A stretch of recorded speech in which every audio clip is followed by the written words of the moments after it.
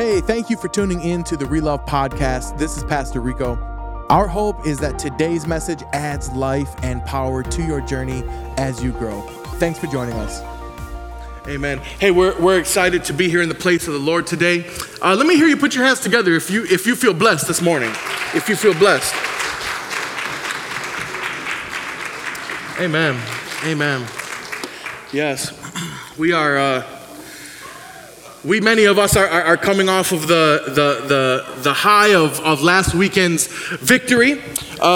Obviously, we serve a risen king, but we also serve a king that brings people to church. We serve a king that is active in people's lives, and last week we got to experience that in a special way. If you are joining us online and you were with us last week, hey, we wish you could be here, but we're so grateful that you are joining us nonetheless. And all of you that are here in this worship space this morning, I just want to pray a quick prayer over this time of worship together. God, as we jump into your word, Father, please jump into our hearts in a way that we don't even give you permission to, God. We are thankful for our opportunity to worship this morning. In your name I pray, amen. Amen. We're continuing today with part 2 of the series that Paula kicked us off with last week for our special Easter service. And this is called Get Out of the Grave. Get Out of the Grave. And we've been pressing really all the month of April for all of you to understand the power and importance of your story. Each of you have a story. We don't often tell it. We don't often share it. We don't often even think about it.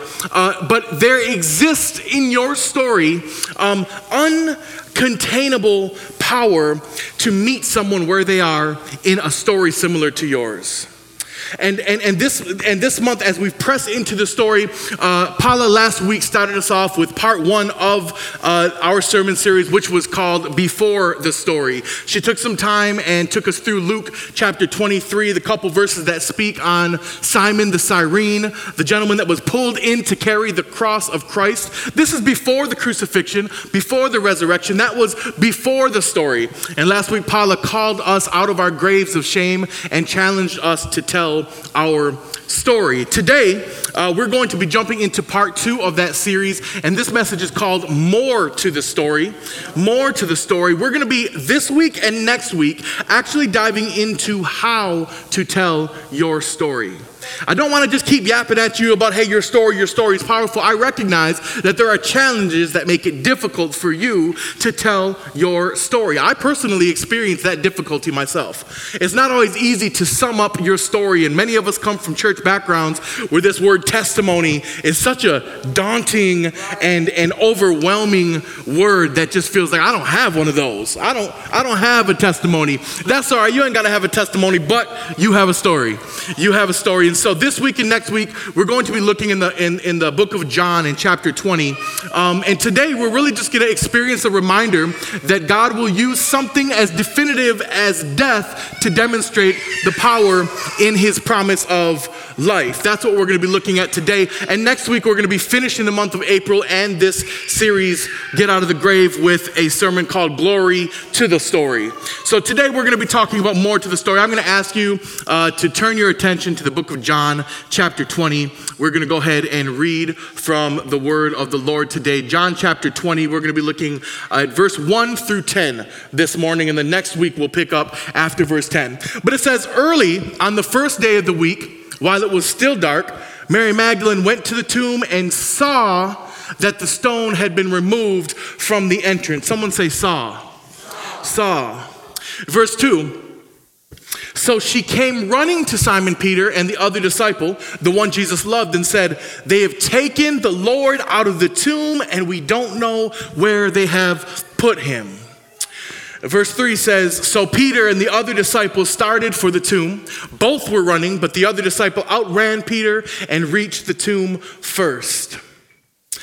He bent over and looked in at the strips of linen lying there, but did not go in. Then Simon Peter came along behind him and went straight into the tomb. He saw, someone say saw, the strips of linen lying there. Verse 7 says, as well as the cloth and that had been wrapped around Jesus' head, the cloth was still lying in its place, separate from the linen. Finally, the other disciple who reached the tomb first also went inside. He saw, somebody say saw. and believed. They still did not understand from Scripture that Jesus had to rise from the dead. How many of you have seen but don't understand? Seen but don't understand. Verse 10 says, then the disciples went back to where they were staying. Back to where they were staying. We're talking about more to the story today. More to the story. What I want to share with you all the name of an author of a book that has inspired portions of this sermon. His name is Ian Morgan. He was one of the founders and the psychologists behind the Enneagram. And in his book titled The Story of You, he outlines 4 ways that you can transform your story. 4 ways that you can transform your story. And today, I'm going to add a 5th one to his 4, and we're going to talk about the 5 ways you can tell your story. So the first one, step 1 of what he says, and I'm just going to review these steps because we're going to do steps 1 and 2 this week and steps 3, 4, and 5 next week. The step 1 of how to tell your story is simply to see. Step 1 is to see. See where your old story began. Step 2 is to own. I'm just going to go over these briefly. The step 2 is to own, to take ownership of the shadows and the strengths of your story. Step 3 is to awaken. Wake up to the things in your present life that pull you back into the story of your past. That's awaken. Step 4 is to rewrite, where he calls us to rename and reauthor the story you live today. And the one I'm adding today is recite. Recite your story to help others understand theirs. So as you can see, the synonym here is soar. He wants you to see, own, awaken, rewrite, and I want you to recite your story. We're going to jump into the first 2 of those steps today. We'll finish up with the next 3 next week.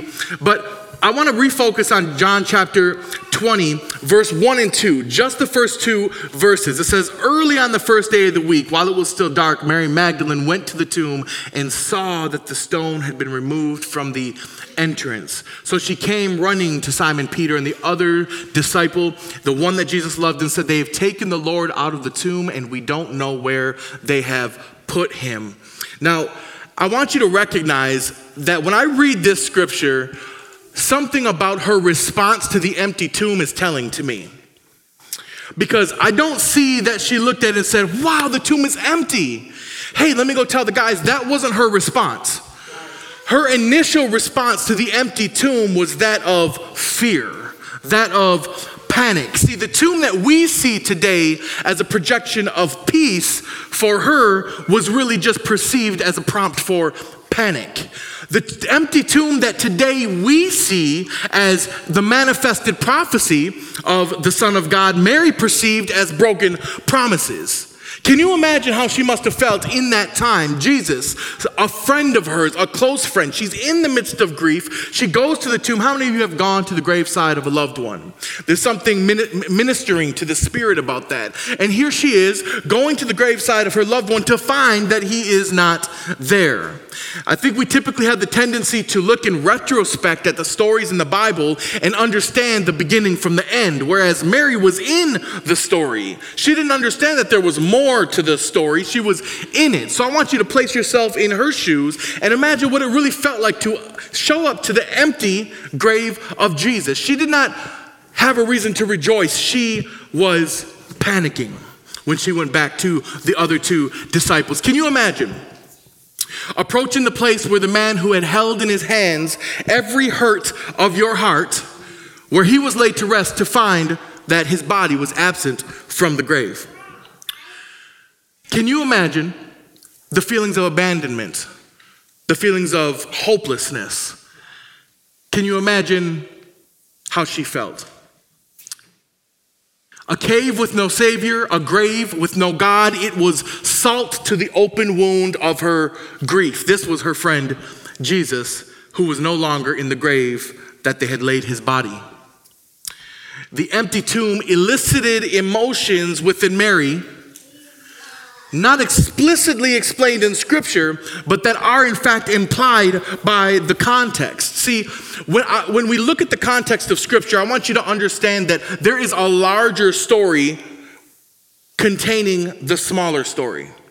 The word that theologians use to describe that larger story is called a meta-narrative. Meta-narrative, it's a larger story, an overarching plan that God has for all of humanity, right? And within that story is your story. It's my story. It's the story of Relove Church, the story of your home, your family. These are smaller stories within the meta-narrative. See, now, Mary had her own story. We're talking about the Easter story. We're talking about the after resurrection story today. But Mary had a story of her own. And to many people, Mary was a prostitute. She was never married.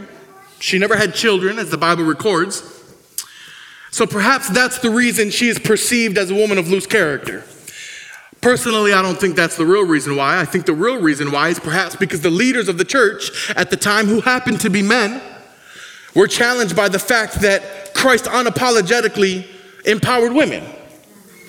So what do? You turn her story into one of a prostitute. You diminish her value as a person. You call her less than. That's what you do. So, see, she had a story, right? Mary had a story. Stick with me. In addition to that, many others just think of Mary as a woman who was once possessed. See, because it says in the book of Luke, chapter 8, verse 2, that Jesus pulled 7 devils out of her, 7 demons, that she was just a woman who was once possessed. She was a prostitute to some, a possessed woman by others. See, because Mary had a story. But there's more to her story. Historians believe that Mary may have been a worker in the fish markets or a hairdresser. See, but we never perceive her in the light of her professionalism. We don't hear that part. And there are extra biblical resources that allow us to do studies on people's research, their lineage, and understand what they may have done in the time of Jesus, even outside of the Bible. But we don't hear about those things in the rhetoric of the modern church, do we? The narrative, the story that's told about Mary is one of a loose-charactered woman, a prostitute, a possessed woman. Even in Luke chapter 7, when the story is told of the time she broke an alabaster box to pour on the feet of Jesus oil that was the same value of 1 year's salary, just to show Jesus her love and affection for him. She is painted as a person who was broken, a sinner who was at the feet of Jesus begging for forgiveness. She is not uplifted for the character of her sacrifice. She is not perceived for the positive attributes of who she is. See, because Mary had a story, but there is more to Mary's story. We rarely hear the story of Mary Magdalene in a way that represents the positive nature of her heart, because we don't often see her as a powerful minister. But there's more to her story. Jesus had thousands of unnamed disciples whose name never made it into the Bible, but Mary's did. And I think that speaks something about Mary. In fact, her name is one of the few names that occurs in all 4 of the Synoptic Gospels. Mary was also someone with a story. The theologian St. Augustine called her the apostle of apostles, but we don't hear that part of her story. She helped actually initiate the movement of the gospel to the western regions. But we don't hear about Mary the evangelist. We don't hear about that. See, because there's more to her story. We don't hear that she's a trusted companion of Jesus, because Mary Magdalene is among Jesus' earliest followers, one theologian says from the University of Iowa, professor of religious studies. She is one of the most significant figures in Christianity, but we don't see Mary that way. There's more to her story. A friend, faithful even after death. Mary was the one sole person who was recorded in Scripture to be encountered by Christ after his resurrection. That was Mary. Christ could have chosen anyone, but he chose Mary. The beginning of our scripture today says, while it was still dark, Mary Mary was a pursuer of Christ, somebody who was following him even in the darkness. She was up early in the morning at the tomb looking for Christ. See, because Mary had a story, but there was more to her story. And there's more to yours as well. There is more to your story as well. And I want to call upon you to consider the untold story of Mary. Because I'm going to tell you something. If you don't tell your story, the enemy will. That's right. And we see that in the life of Mary. We see the record. She didn't have a voice as a woman in those times. If you don't tell your story, the enemy will. What is your untold story? Too many of you are sitting silently in the shadows of Satan's lies about your story. We're choosing not to open up our mouths, not to tell people what Christ has done for me, not to sit down and write my story out so I can make it more cohesive. We are making conscious and deliberate decisions to be silent and indifferent to the things that God has done in our lives. And the enemy steals your story and tells it as his own, with his twist. And then the sick part about it is that we begin believing the lies that the enemy tells about the story that we could have told. Come on now. That's my story to tell. I was the one that Christ, I was in the hospital room. I was on my knees that night. I experienced that life. I experienced that power. You have a story to tell, and because we're not telling it, Satan is. I want you to see your story this morning. I want you to see your story. Hebrews chapter 12 says that God is the author and finisher of our faith. He is the one writing our story. Will you tell it? In order to tell it, you have to see it first. You need to see your story. You need to take time to look back upon the things that you've experienced, that you've endured, the times when you've seen Christ come through in your life, and actually see your story. But I don't want you just to see it in a way that is like you're watching a movie. I want you to see it as to perceive it, right? Because the first step to transformation is to see where your story begins. In the comic book world, we call this, I said we, like I be reading comic books. I just in the Marvel movies. I was trying to pose real quick. I couldn't. The spirit grabbed hold of me. It's not we. I like the Marvel movies. But those are called origin stories. So I want to ask you, what is your origin story? What is your origin story?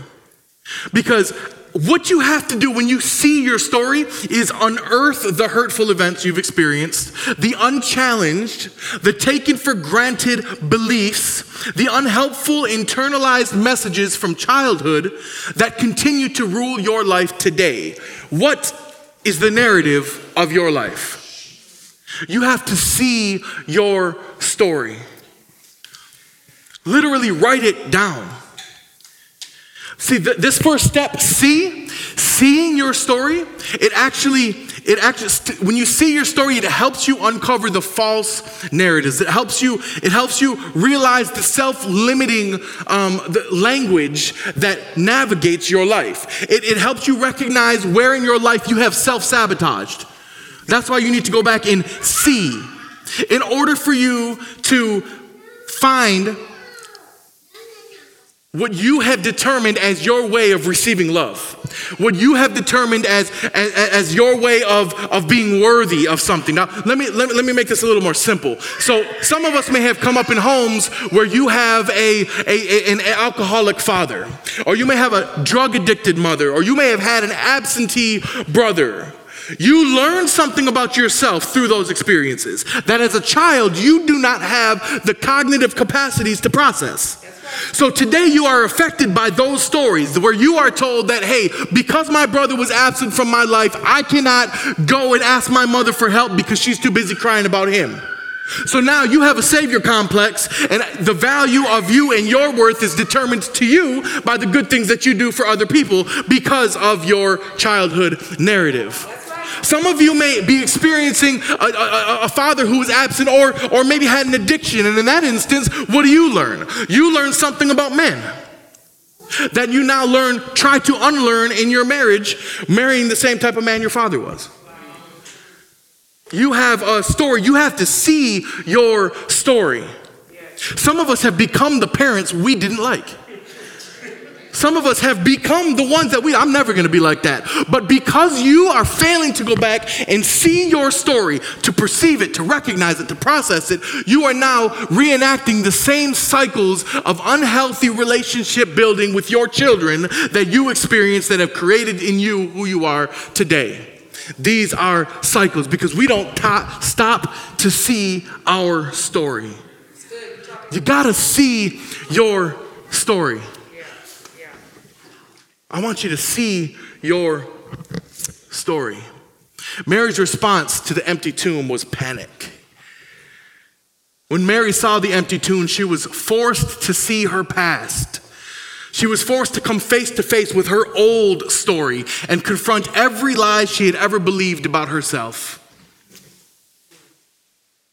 That's Jesus. He said, I wasn't a prostitute. He said, I am healed. He said, I'm not possessed, but he's dead. So that must mean I am these things. Consider her battle. Consider her story. Consider what she sees and the narratives that are in her head. Mary had a story that was challenged by the empty tomb. Where we praise the empty tomb, she was scared of the empty tomb. Are you still living in that story? Are you still the child who fears your father? Are you still the child who's afraid to ask your mother for help because you don't want to burden her? Are you still the child who's acting out the same things that your parents taught you? Is that still your story, or do you have a new story? See, because seeing our story simply gives us the liberation to recognize that that's no longer my story. The whole end game of step one, seeing your story, is recognizing that it's not your story anymore. That's an old story. That's not the story I live in anymore. That's not who I am. I've gone through these things and I've learned these things. I am a different person. That is not my story. I have a different story today. Your old story was a grave. Christ is not in the grave anymore. Why are you?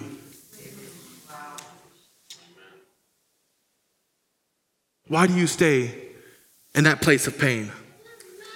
Simply because we're not seeing our story. We're going to move on to verse 3. We're going to read the next 7 verses, 3 through 10, and we're going to look at the second step of this storytelling process. John chapter 20, verse 3 through 10. It says, now remember what just happened, right? Mary saw the empty tomb. She was fearful. She panicked. She ran back and she told Peter and John. And so now they're responding. In verse 3, it says, so Peter and the other disciple is John. Just for some context, the book of John was written by the Apostle John. And the Apostle John often refers to himself as the other disciple or the one that Jesus loved. So when you're wondering who that is, that's who we're talking about. It's Peter and John. So verse 3 says, so Peter and the other disciple started for the tomb. Both were running, but the other disciple outran Peter and reached the tomb first. Verse 5, he bent over and looked in at the strips of linen lying there, but did not go in. Someone say, looked in. Looked in. Verse 6, then Simon Peter came along behind him and went straight into the tomb. He saw, someone say saw, strips of linen lying there, as well as the cloth that had been wrapped around Jesus' head. The cloth was still lying in its place, separate from the linen. Verse 8, finally the other disciple who had reached the tomb first also went inside. He saw and believed. Someone say saw. Yeah.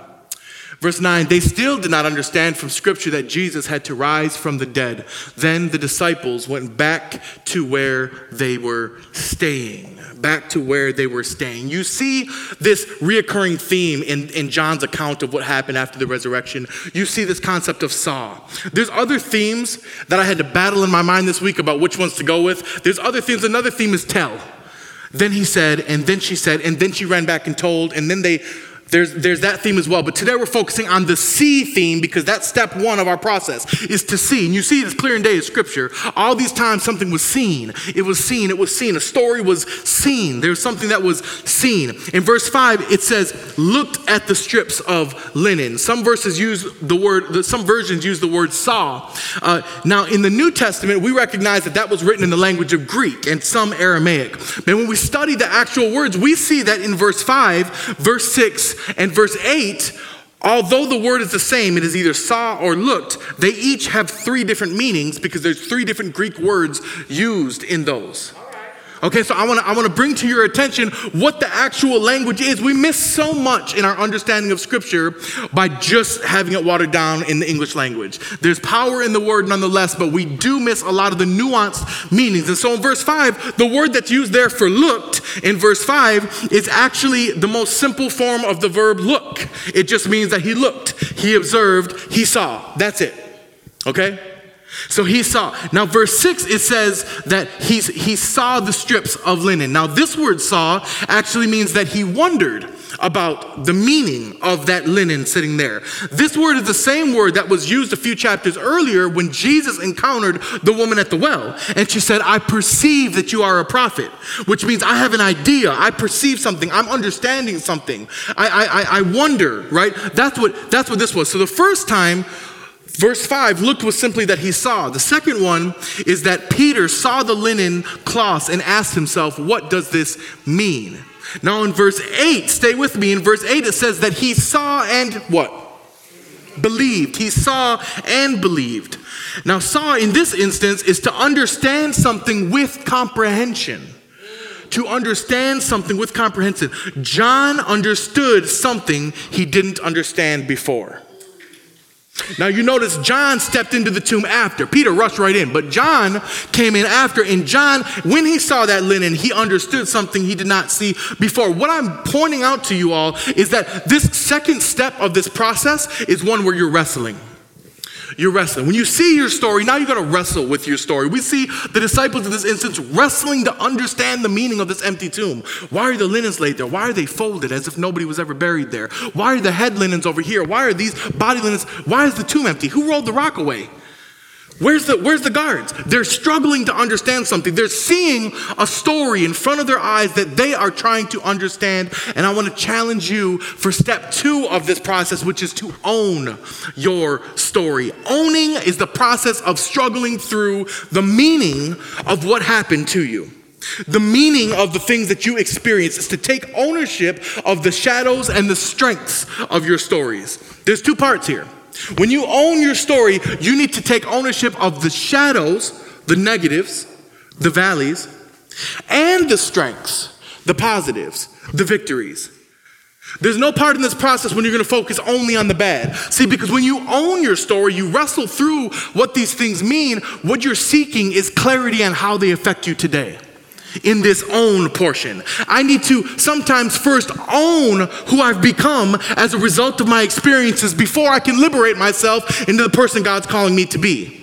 Sometimes I need to go back and not just see and recognize, but I need to take ownership of the people I've hurt because of the grave I refuse to come out of. I need to take ownership of the people I've refused to forgive because of the grave I refuse to come out of. I need to go back and look at how I've changed as a person and some of my ineptitude, some of my shortcomings, my moral failures that I've experienced over my life. I need to own those things before I can step into the person that I am today. Before I can tell my new story, I got to own my old one. And this is what this process is about owning your story. John and Peter were on a journey to understand something they had not understood before. They're attempting to make sense of something that challenged their understanding of their story with Jesus. And understanding your story with Jesus tells you something about your story with you. John had a story too, not just Mary. See, John had a story. John is recorded in Scripture as being a person with a dangerous temper, right? John was one half of the sons of thunder, No, we ain't talking about Thor. I'm on this Marvel kick today. Thanks, Brandon. Appreciate you, man. No, we ain't talking about Thor. You know who we're talking about is we're talking about James and John. John is one half of the brothers of thunder. That's the name that Jesus gave them because of their impulsiveness, right? Because they're quick at the mouthness. This is who these guys were. He had a dangerous temper. In fact, he's recorded in Scripture to be rebuked by Jesus quite often. We're talking about John because he had a story. He was rebuked in Luke 9:54 because he said, Lord, do you want us to call fire down from heaven to destroy them? We'll call fire down from heaven to destroy them. And Jesus rebuked him. He was rebuked again when he asked Jesus, can we be at the right hand of you in heaven? See, John had a story. John had a reputation. He was a person who was prideful. John was someone that he thought he knew it all. He had been trained and understood things, and he was real close to Jesus. Now, John had a story, and it's likely that he spent much of his ministry being embarrassed about the fact that he was rebuked so frequently by Jesus. John had a story. John was only a fisherman before he was in his ministry with Jesus. He was not a successful tax collector like Matthew. He wasn't an intelligent doctor like Luke, but John was just a simple old fisherman. Not that educated. He came from humble beginnings. See, John had a story, but there is more to his story. John actually is also affectionately referred to as, he affectionately refers to himself as the one that Jesus loved. So as you go through the book of John, you see that he's referring to himself as the disciple that Jesus loved. See, it's funny because we can look at that and call John arrogant. But I look at that and see that John understood something about his relationship with God. And maybe if more of us walked around introducing ourselves as the one that Christ loved, we would actually be able to step into our new story. See, there's more to John's story. We can call John arrogant because of what he thought of himself, or we can call him fulfilled in the story he was living with Christ. See, because John had a story, but there's more to his story. What is the narrative you tell about yourself? What is the story you're telling yourself? It matters less what people are telling about you, as long as you're opening your mouth and telling your story. And in this instance, not only to other people, in this owning part, you need to talk to yourself. I'm telling you to talk to yourself. What is the narrative you have about your relationship with God, with your spouse, with your husband, with your daughter, with your friends, with your ex? What is the relationship you have? What are these stories that you are telling yourself? John had a story, but there's more to his story. One of the three disciples Jesus kept closest in Scripture was John. Peter, James, and John. John wasn't just a hothead, he was a beloved friend of Christ. John had a story, but there's more to his story. John actually goes on to write 5 of the most powerful books in the New Testament: the Gospel of John, John 1, 2, and 3, and the book of Revelation. John has a story, but there's more to his story. He was one of the most influential ministers in Ephesus, and he was exiled to the island of Patmos as a result of his faith and the power of his ministry. John has a story, but there's more to his story. And there's more to your story as well. We're not only talking about John here, though. There was a second disciple, and that second disciple was Peter. And many of us know him well. Oh, but Peter, what do we know about Peter? Peter was quick-tempered, wasn't he? Peter was quick-tempered. Peter was known for being easily angered. Yeah, Peter had a story. Peter was the one who was violent. Peter was the one who was put in his place by Jesus when he healed the ear of the centurion's soldier for whipping out his sword and cutting off the ear too quickly. Peter had a story. See, Peter was a blasphemer. Peter was a coward, and he was a betrayer.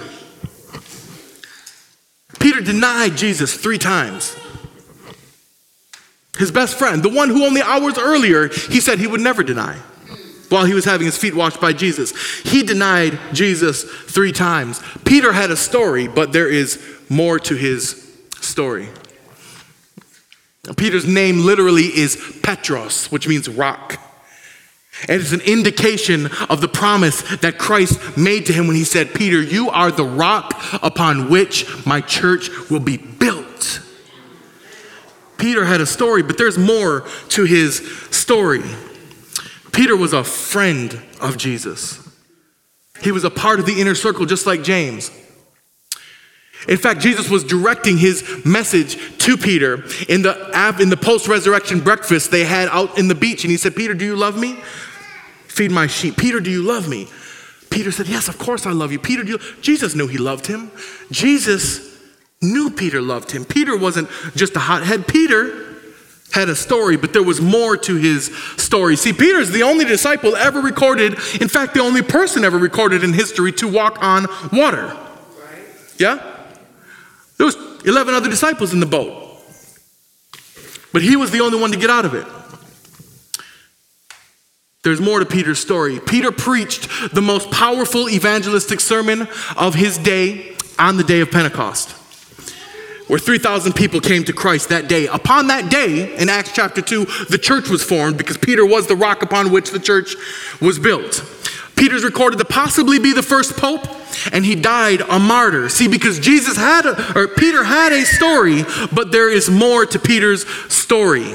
In this second step of owning your story, you have to tell your story in a way that you can own it. You need to dig it up, you need to understand it, but you need to take ownership of it. Peter was not all butterflies and apple pies. We recognize that, but Peter had a story, and there was more to his story than we typically see, and there's more to your story. See, exploring the shadows as well as the strengths of your story is what we need to do in part 2, which is own. We have to own how the old story hurt you and how it helped you. See, because there's a time in your childhood when that story was what got you by. Listen to me. Some of us have developed narratives in our mind as a result of the need to survive. And I don't want you to feel down about that. Some of us have believed lies about ourselves as a result of our need to cope. As a result of our need to have hope for tomorrow, we have told ourselves things that served us in our childhood that no longer serve us today. I don't want you to think that I'm just yelling at you about you not telling the truth about yourself. I want to also demonstrate sensitivity to the fact that some of y'all have gone through things that you've been 100% a victim to. You couldn't have done nothing to stop it. You couldn't have done nothing to prevent it, and you didn't create it. I want to acknowledge your victimhood. But I want to call you out of that grave of victimhood.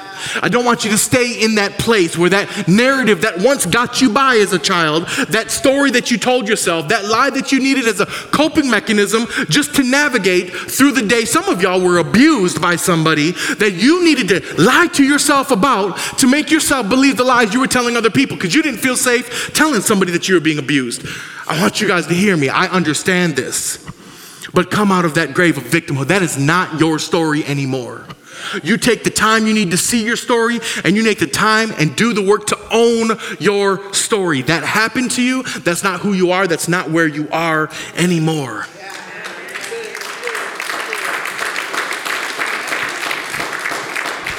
You cannot heal without being relentlessly honest about who you have become in your story and who it has made you today. You cannot heal until you own that, until you're honest with yourself about that, until you're honest with how the false beliefs and unconscious choices you made when you were trapped in your old story have damaged your self-worth. You need to understand that part. This is your opportunity to grieve the missed stories, to grieve the failures, to grieve the losses. That's what owning your story is.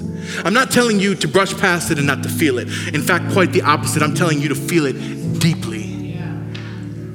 I'm telling you to take time to consider what it means to you. I'm telling you to feel as much as you can. If you can cry, cry harder. If you can laugh, laugh louder. If you're uncomfortable, be uncomfortable longer. Feel every emotion attached to your situation. Because in that experience of feeling these emotions, in the experience of mourning, there's joy on the other side. The Bible says that weeping may endure for the night, but joy cometh in the morning. We recognize that means when the sun rises that joy comes, but we also recognize that in the mourning of your situation, the M-O-U-R-N, in the crying of your situation, there is joy. In the feeling of your situation, there is joy. In the mourning, there is joy. On the other side of the negative emotions that you're feeling, on the other side of your pain is the promise. And that joy comes in the morning. You have to feel these things to own them. You got to see them to feel them. Don't stay in your grave. Christ is no longer in his grave. Why are you? Your story is not just a part of a bigger story. Your family's story, your story is also a part of his story, a meta-narrative. God's orchestrating your life and your story in such a way to be intermingled and interwoven into the lives and stories of other people. What is your story?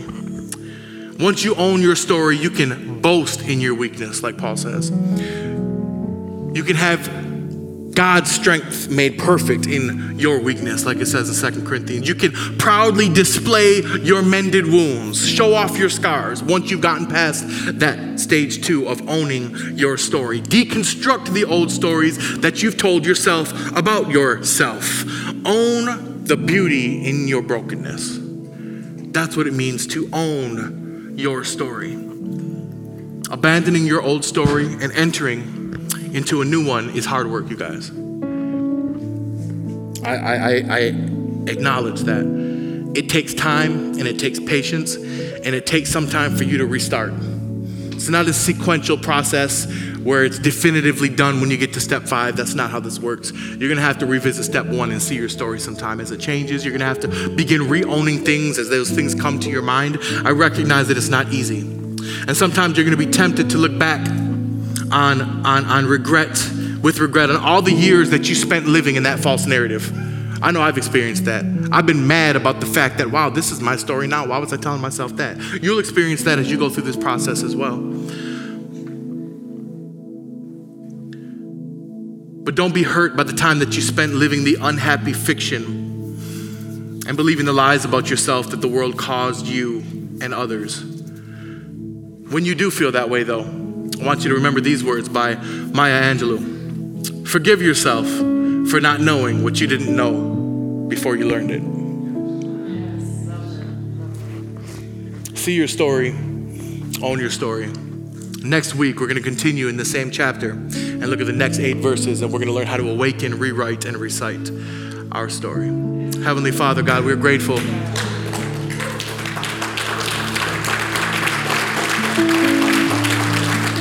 We're grateful, God. We're grateful that because of an empty tomb, God, we can claim a victory over a story that would have been eternally tragic for us. Father, I just want to pray a special prayer over each person under the sound of my voice, whether they're online, in their car, they're in their kitchen cooking, whether they're here. I don't know what emotions are being felt in this place here at this time, but I want to be sensitive to them. I want to pray that you send your Holy Spirit in a special way, the ultimate comforter, to wrap his arms warmly and tightly around the hurting and the brokenness that we may feel today. Father, I, in the name of Jesus, and because of this empty tomb, release the power of the Holy Spirit upon each person here today. Not that only he wraps his arms around, but he infiltrates and enters through the openness of our heart and saturates the atmosphere of our soul, that we can feel a peace that passes understanding, as your word promises, God. Thank you, Lord, for healing. Thank you, Lord, for your story that makes it possible for us to live ours anew. In Jesus' holy name, amen. Amen.